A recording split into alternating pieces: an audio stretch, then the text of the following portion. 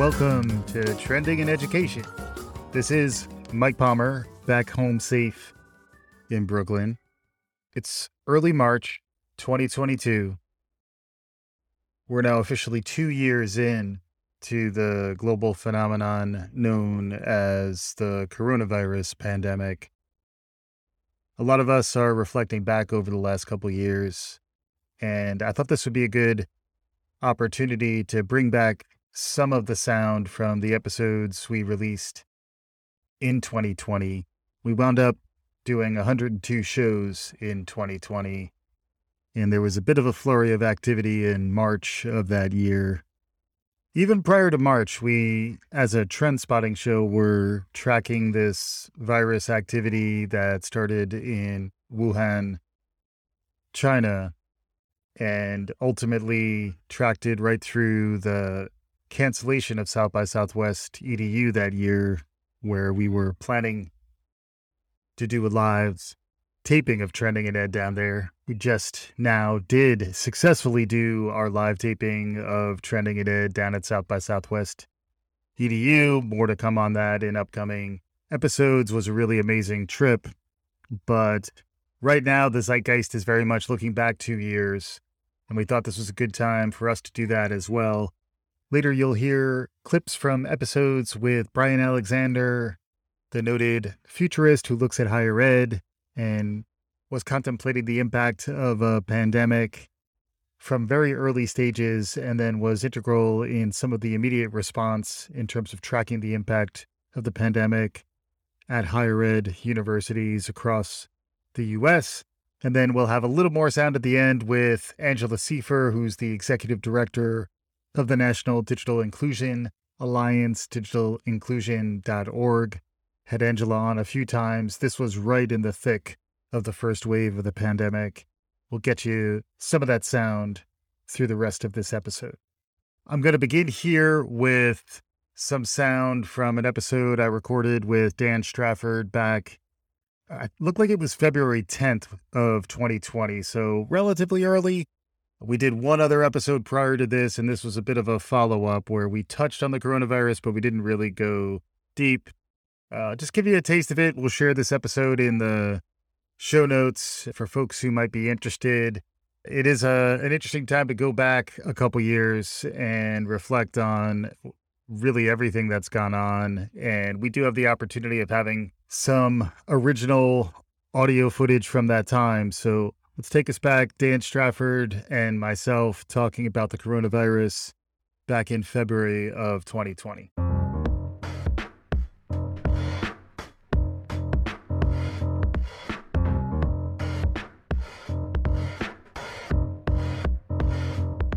Welcome back to Trending in Education. Dan Strafford, Mike Palmer with you, and we follow up on a previous episode where we talked about all of the things happening in the world. And Mike, we mentioned one, but we never really got to it, the coronavirus. So we wanted to talk about that and a follow-up on that episode about all of the different things, but always like to check in first. How are you doing and how are you feeling? I know you're a little under the weather. I am. And, little interesting tidbits. So we did a little research for this show. Interesting tidbit is that the common cold is a form of the coronavirus. It was discovered back in the 1960s. There's two forms of the common cold. This cold feels uncommon because it's been a little bit brutal, but I imagine I'm suffering from an old school coronavirus that's not that bad. But the new school coronavirus was just discovered, and it was identified by the World Health Organization on December 31st, 2019. So it's like the 2020s are coming. We want to bring it in with a big explosion. Right. And Ryan Seacrest, Dick Clark, and the coronavirus. So there's a new variant of the coronavirus that was discovered in the Wuhan province of China. And it has been spreading. So it has spread to... I don't know if it made it to Africa or South America yet, but I think it made it to the other continents so far. And people are very up in arms, and it kind of feeds into that same collective sentiment of fear and panic and the idea that we're living in this sort of dystopian sci-fi future. And there's an element of truth to that. So I'm feeling okay. I'm on the better side of bad. I got my lozenge game together. I got my hot liquid game together. Things are looking up for this guy. There you go. And to your point about sci-fi and sort of dystopian future, you do see they're almost locking down portions of China, the Wuhan province specifically, but also I think 50,000 flights have been canceled that fly into China. Now, you take that along with the socioeconomic things that go on between places like the United States, United Kingdom, and China, and relations there. Add this on top of it, Right. and it does become also an interesting lens with which to look through worldviews, race views, sort of xenophobia, and how that can feed in. There are all sorts of things at play here. Yeah, for sure. I mean, we are living in interesting times, and this is the type of thing that argues against globalism. If you have closed borders, viruses don't move, but also information and solutions also don't move. The people who need to be in different parts of the world can't get there as easily when folks start to lock down. And then particularly because many of these viruses are identified by where they began, I think it can feed into racism and xenophobia. Especially in this case in the US, there will be increased fear, vaguely warranted, around people who have been in China. So it's pretty interesting to think about the scope of the risk. It's a relatively severe virus. So I think it had a fatality rate of 3% the last I saw. So, you have a 97% chance of not dying if you do contract this, but 3% is kind of big. But compared to, say, like the flu or the common cold, I think the sci-fi element is that if you can't contain these things, they can really spread depending on how contagious they are. So yes, it's interesting. We were talking about how it's going viral, how the coronavirus is going coronaviral. There is, again, talking about the science, like there's a lot to learn around virology, and I did dip my toe in the pool a little bit as preparation for this, but the science there is interesting, and I think it's something that we will want to circle back to, both virology and epidemiology. So like virology is like, the nature of the virus, how they change, how do we develop vaccines and defenses for them on the one hand, and then epidemiology on the other hand, which is, more of like the social science side of how things spread. Just like when you go viral, it's on social media. Epidemiology, the way diseases are contracted and spread is through, generally social contact, some kind of contact. And what's funny, it's all like, I think it was Robert Fulghum back in the day. Everything I needed to know, I learned in kindergarten.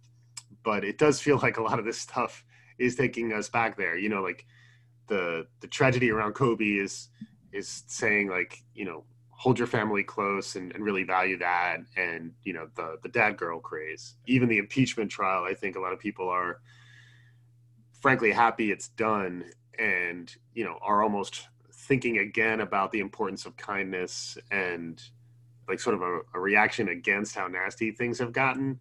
And then the coronavirus, I think the takeaway is sneeze into your elbow, wash your hands.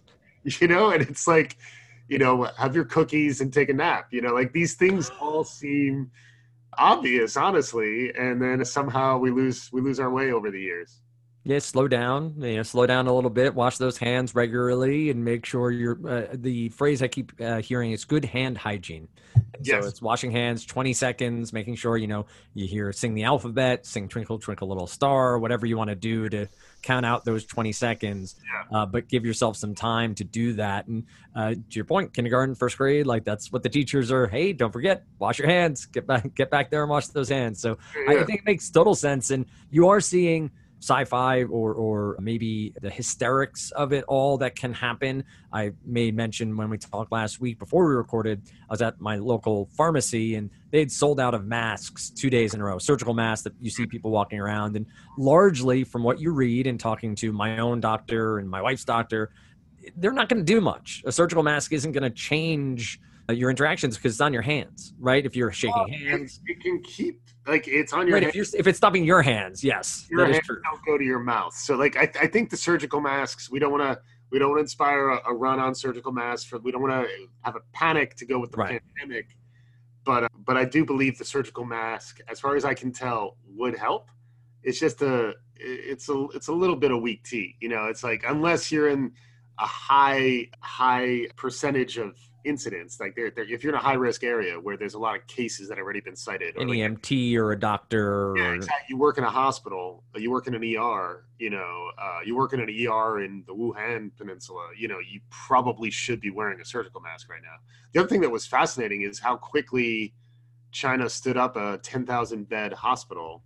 I think they did that within a couple of weeks, hospital in air quotes, because I don't know how up to code that that building is.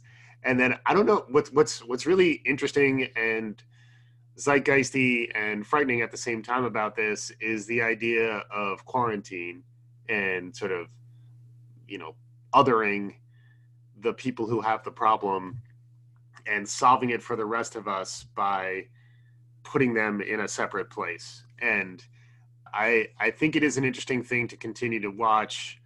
As you mentioned, like the impact on the global economy is really interesting because the other aspect of all of this is trade and commerce and things that expect the free flow of humans and capital and goods around the world. And China's a huge economy, and if this turns into something that's as big as it may be, it's definitely worth noting. But it's also worth noting that SARS was similar, MERS was similar. We've seen a good number of these like super viruses. right. Well, we had the avian flu and the swine flu, and those swine flu had a number of fatalities, which I don't remember happening at the time. Worldwide was a pretty large number. I will point out also the first doctor to sort of raise the alarm bells around this virus, the coronavirus in Wuhan, has passed away. A 33-year-old ophthalmologist who was one of the first to say something doesn't seem right with this. It seems a little bit off. He claimed to have been not really listened to, which would seem to be the case now as it has spread. But he passed away recently over the past couple of days, which has been another reminder to people there and I think worldwide about, he was the first to say something about it and now has passed away himself. So taking this seriously, the hand washing, the mask, whatever it may be, but from a government perspective, a doctor perspective, it is a serious thing. We can sometimes lose sight of that. But to your point, if it's not contained, we assume now it will be, just science and the way things work. But if it were not to be contained, it is dangerous and it is something that could cause some problems.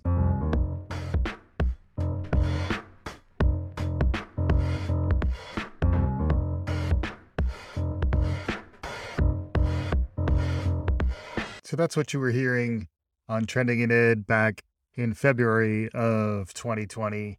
Not bad, although I got to tell you, there's plenty of wince-worthy, cringe-worthy sound from me and perhaps a bit from Dan in that conversation. One problem with recording yourself is that it's on the record and you have to listen to it again in the future. The future is now. 2 years have passed, and, the concept of dramatic irony definitely comes to mind here as well. When I hear myself and Dan talking back in February of 2020, I want to shout through time some warnings and some perspective, but that's the whole idea. We, as the audience, we know more, and that's really going to be the case throughout this episode. We're going to fast forward now to an episode that was recorded, looks like March 16th, based on my records, with Brian Alexander, the noted higher ed futurist. Brian's been on the show several times, and I was very fortunate to get him on a few times in early 2020. Brian recently, at the time, had written his book, Academia Next, in which one of the things he contemplated, one possible future he explored, was a pandemic, contemplating what might have been the impact of a pandemic. Had him on a couple months prior, and then what was happening in China had spread. Even what you heard from me and Dan in February was really when we were hoping the virus may have been contained, much like Ebola had been mostly contained before it did spread, although you did hear me talking about how it had reached 5 continents at the time. We'll pick up here with the beginning of my episode with Brian. Credit to him and to the type of content that you get here at Trending and Ed. This conversation still holds up, and this was March 16th of 2020. Have a listen. Welcome to Trending in Education. Really happy to have Brian Alexander back by both popular demand and perhaps unfortunate circumstance. Brian was a wonderful guest for us. He's a futurist, looks at higher education. We talked about his book, Academia Next, about a month ago, which has gotten really great uptake. And Brian's a great resource for folks who want to understand what's coming, particularly in higher education, but just also more broadly in the world around us. And unfortunately, one of the things that is hitting us all in many different ways is the coronavirus, also known as COVID-19. And Brian has become a really critical resource for folks who want to understand what's emerging, what's happening there. So Brian, welcome back to Trending in Education. Well, thank you, Mike. It's great to be back. I really enjoyed our last talk, and I'm glad to be here now. Yeah. And, there's the curse, living in interesting times. It does appear as though we are living in interesting times. This virus is a serious thing. It does look like it is global in its reach, and its impact is broad, hitting closest to home. I'm not in Austin this week. I am at home in Brooklyn because South by Southwest was canceled. You've been making the news and the media lately in terms of how you're tracking the impact to higher education of this virus. I'd love to hear a little bit from you about what you've been doing, what you're seeing, and how you've become really a critical curator of information for folks who want to understand what's happening as far as the coronavirus and its impact on higher ed. Well, sure. It's a great question. To back up a little bit, people in the futurist community have long been interested in viruses and disease, biological disasters. These are things that we've been planning on, simulating, gaming for a long, long time. And we can talk about some of those if you like. So when COVID-19 started to burst out in January, I started tracking it carefully. And I gradually built up a simple blog post of just what I thought were the best resources for following the virus. And this became very popular. It now gets thousands of hits a day. People really like it. So I've just got, a few brilliant Twitter people to follow there, a few open access scholarly journals that have material that we can use, some generally available information and that kind of thing, along with some dashboards. And so this is pretty useful. And then I started scoping out how this could hit higher education. Ironically, my book, Academia Next, in 2019, when I gave it to the publisher, I have 2 passages where I talk about the possible impact of a plague on higher education. And so, I'm sad that those are ones that came true. But I was following this closely and thinking about it, and then started tracking how this is impacting higher ed. And Chronicle Higher Ed was doing this on a case-by-case basis. Inside Higher Ed was doing this, roundups. And I thought, well, let's just have a spreadsheet where we track all the different institutional responses. Some of these schools are closing or canceling classes. Some of them are moving everything online. So I just went to Google Apps, set up a Google spreadsheet, quickly sketched out a few columns and said, okay, friends, put it on Twitter. What do you think? What are we missing? It started off with about 5 or 6, starting University of Washington, Seattle, canceled classes and went online. And then it just grew. When Stanford canceled classes, and then more and more schools around Seattle. And then it's been growing ever since. And by growing, I mean, not just that the stories are growing as more and more campuses are considering closing and shunting everything online, but that more and more people have been adding data to it. It's an open document. So people have been adding individual stories, they've been adding information. And then a few great people from Ithaca SNR added columns. They plugged it into the IPEDS database so that now we have columns, not just for the name of the university and what it's doing, but also for its population, its nature, its latitude and longitude. So we generated maps as a result. It's undergraduate headcount and graduate headcount. So now we have a running total how many students are impacted. And it's just been growing like mad. Inside Higher Ed started pointing to it. NPR pointed to it, interviewed me about it. Times of London Education interviewed me about it. A few others. It's just really been very rich and very exciting to see. A few times we had problems loading it, and I think we may have exceeded Google Apps' cloud provisioning for it. Right. It's pretty solid now. So Yeah. those are the two things. The spreadsheet and the blog post have been getting a lot of attention, and Yeah. it's a kind of classic example of light Web 2.0 technology being used for collaborative information sharing. Yeah. And if just for our listeners, if they do want to track that stuff down, where do they find the blog? Where do they find the spreadsheet? Well, if you just go to my blog, brianalexander.org, I've got a little post pinned to the top, which has links to both of those. Okay. Awesome. And on our previous conversation, we started talking about science fiction maybe later than I wanted. So I made a memo to myself to make sure I brought up science fiction early enough because you lit up and I think I also lit up in response to what you were putting out there. Science fiction, much like futurists, and we talked about how they're interrelated, has explored the idea of plagues and biological disasters and the like. I'd love to get your perspective on what you've encountered within science fiction and how you can learn from some of these examples on the one hand, and then any recommendations for folks who want to maybe enjoy a little bit of edutainment while leaning into some of the paranoia that is upon us. Any thoughts on either of those ideas? Sure. Let's toss some examples back and forth. Do you want me to go back in time, or do you want me to pick recent examples? Maybe going back in time, and then we can hop around from there. Okay, so people often called Mary Shelley the grandmother of science fiction because of Frankenstein, which they should. It's a great book. It's not the first one, but it's definitely a lodestar. And it's pretty amazing. Well, late in her career, she wrote a novel called The Last Man, which is about a plague that wipes out the human race. It's a much longer book.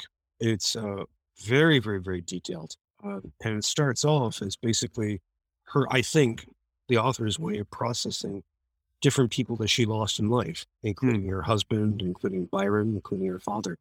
Yeah. And then about a third of the way into the book, a plague breaks out in Constantinople, and it just spreads until it exterminates the human race. I mean, it's an epic Gothic book. And it's not as well known, but during the 80s, when the AIDS crisis broke out, it became pretty popular. A century later, the great, underappreciated Olaf Stapledon has this mind-blowing book called Last and First Men, which is one of the first great future histories where it looks at the human race over the next several million years. And several times he wipes out the human race by plague. Right. So I think just before Stapledon, H.G. Wells toyed with the plagues more often than not. The War of the Worlds, the Martians come, they bring their own diseases, and they, of course, develop by disease. Right. So I think there's a long history of that. Yeah. And I think you were helping me formulate my thinking around this when we talked last, but science fiction is actually a really critical tool in terms of our mental preparedness and our imaginative ability in much the way that being a futurist, someone who's thinking about what's emerging, requires similar skills. I'd love to hear more of your thinking around what can be learned from the science fiction, what can be learned from, being imaginative about what might happen. You talked about possible futures rather than a single one. Can you take a step back and maybe just reflect a little bit on that? And then I'd love to drill in a little further into the coronavirus itself. Sure. And I want to give a couple of more examples of science fiction. Yeah, great.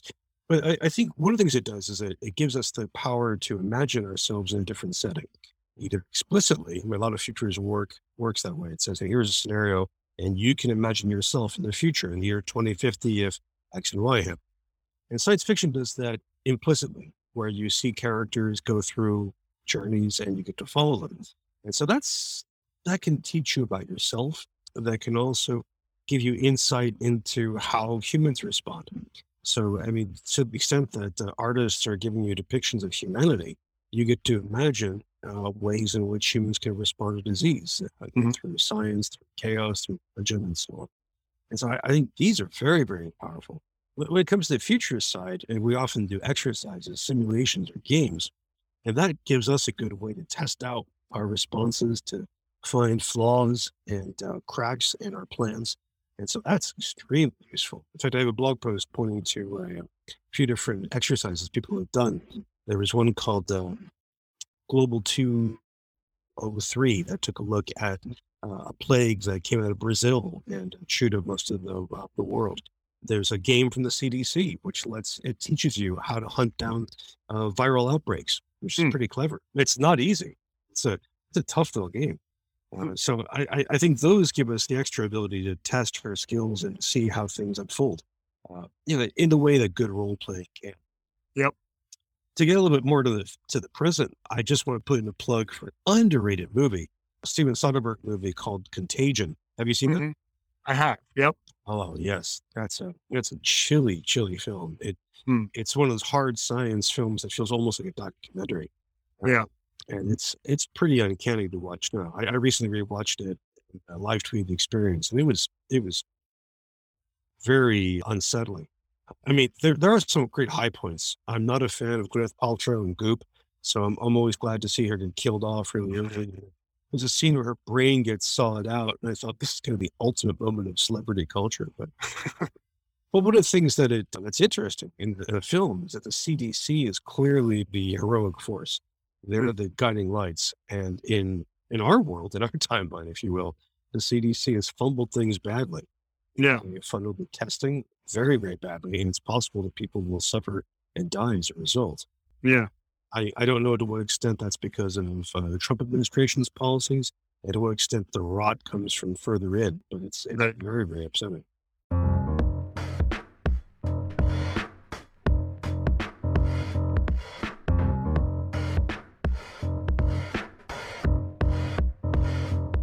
Great stuff there from Brian, as always. We'll include a link to that episode and give you access to other episodes with Brian over the years. He's definitely someone to continue to track. We're coming up on time for this episode. I wanted to bring one more clip back from 2020 as we look at this retro window. I'm also calling these types of episodes our Pandemoir episodes, working on a memoir of the pandemic. Be on the lookout for more episodes of this nature as we reflect back on what we hope is a 2-year period that is now coming to an end. One of the episodes that came out at this time that would have been relevant anyway was about digital inclusion. But when we started to connect the dots between digital inclusion, meaning access to digital tools, we'd had Angela Seifer on the show previously to talk about the work that she was doing at the National Digital Inclusion Alliance. I had Angela back on again. This wound up being one of our most downloaded episodes in 2020, one of our most downloaded episodes of all time, partly because the work that Angela was doing and Angela and team are continuing to do to ensure that everyone has equal access to digital products and services. It was a real mission and meaningful work prior to the pandemic, and then it really became much, much more important where people's lives were on the line. Here's a little bit of sound from my interview with Angela at that time. By this point, it was getting a little later in March, and some of the rawness of the sound reflects some of the raw emotion and the feeling that we were all going through at that time.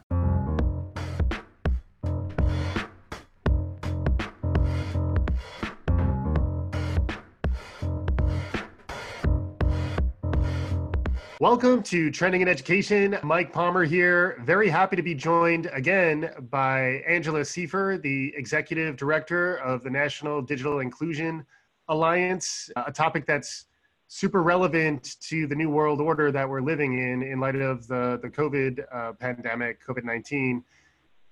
Angela, welcome to Trending in Education. Thanks, Mike. I'm excited to join you.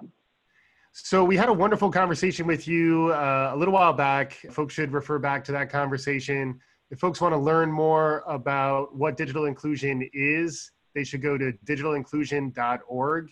And Angela will update us more on some of the new resources that are available through that website and through the organization that she's heading up. But just to get folks caught up who may not know what digital inclusion is, can you give us a quick summary of what is digital inclusion? Yeah, sure. So digital inclusion is the activities that would get us to digital equity. So it's important to think about both of the terms. Digital equity is the goal, where individuals and communities have access to the information communication technologies that they need to do anything.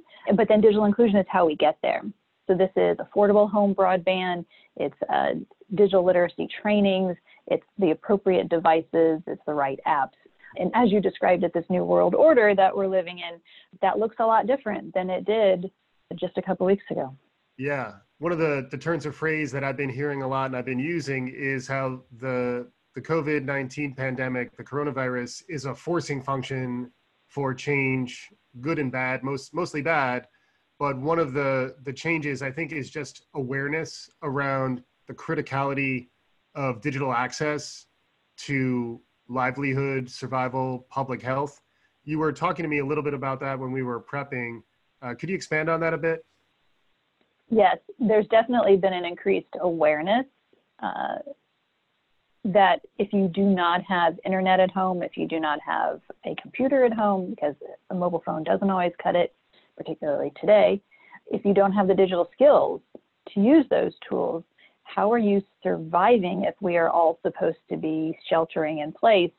The announcement recently that the health systems can use Medicare to cover telehealth visits. That is completely dependent upon those patients having an internet connection at home, having a device, and being comfortable adding the app that the health system tells them to add. Mm-hmm. Some are ready to do that and some are not.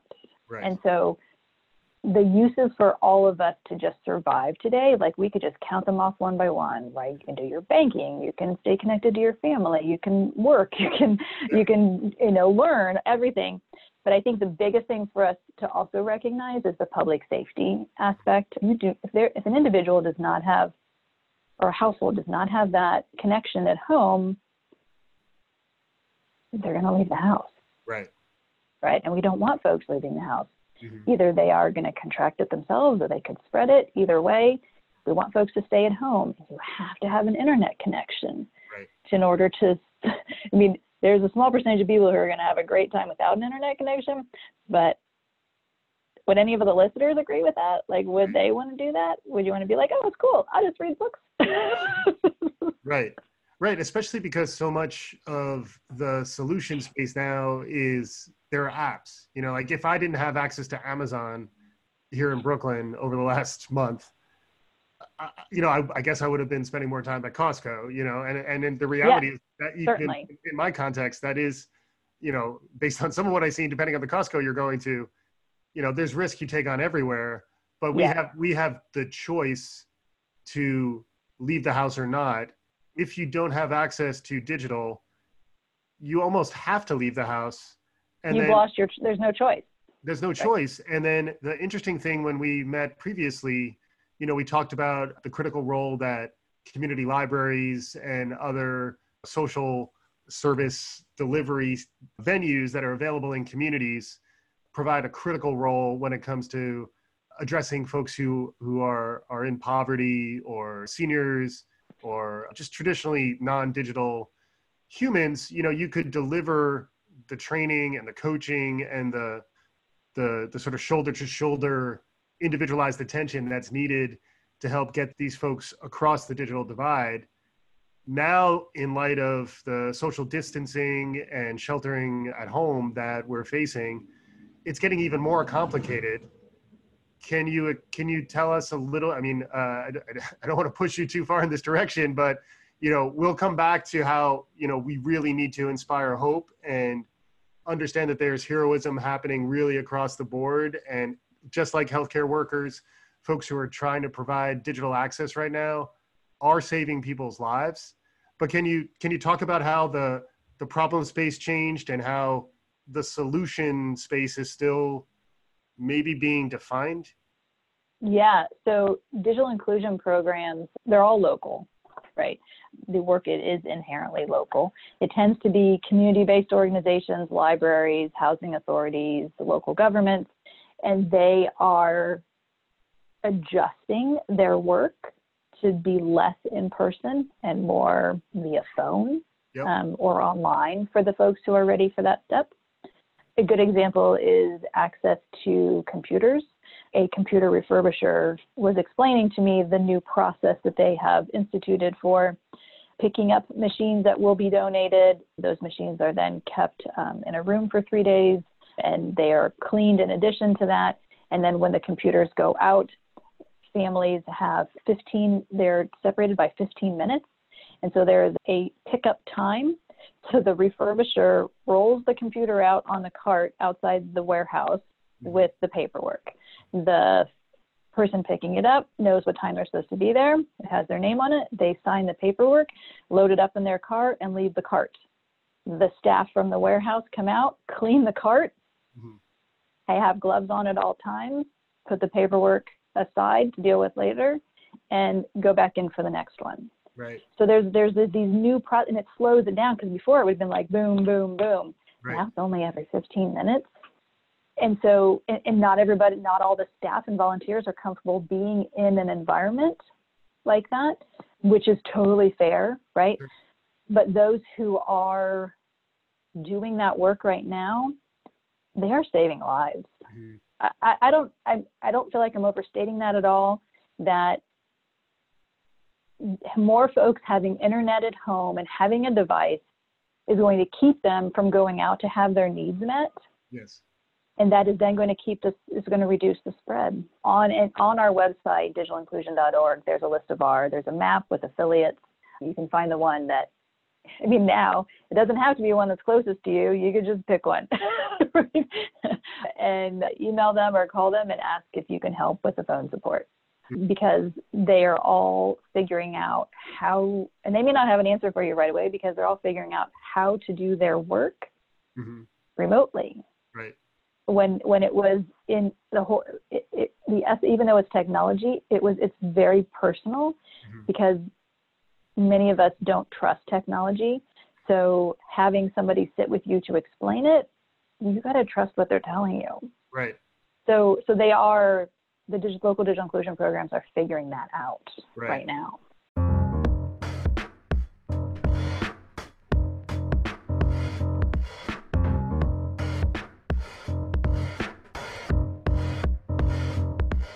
And with that, we'll bring this look back at 2 years ago to conclusion. I got to tell you, we're kind of just scratching the surface when you think about the depth of what we captured in real time back in 2020.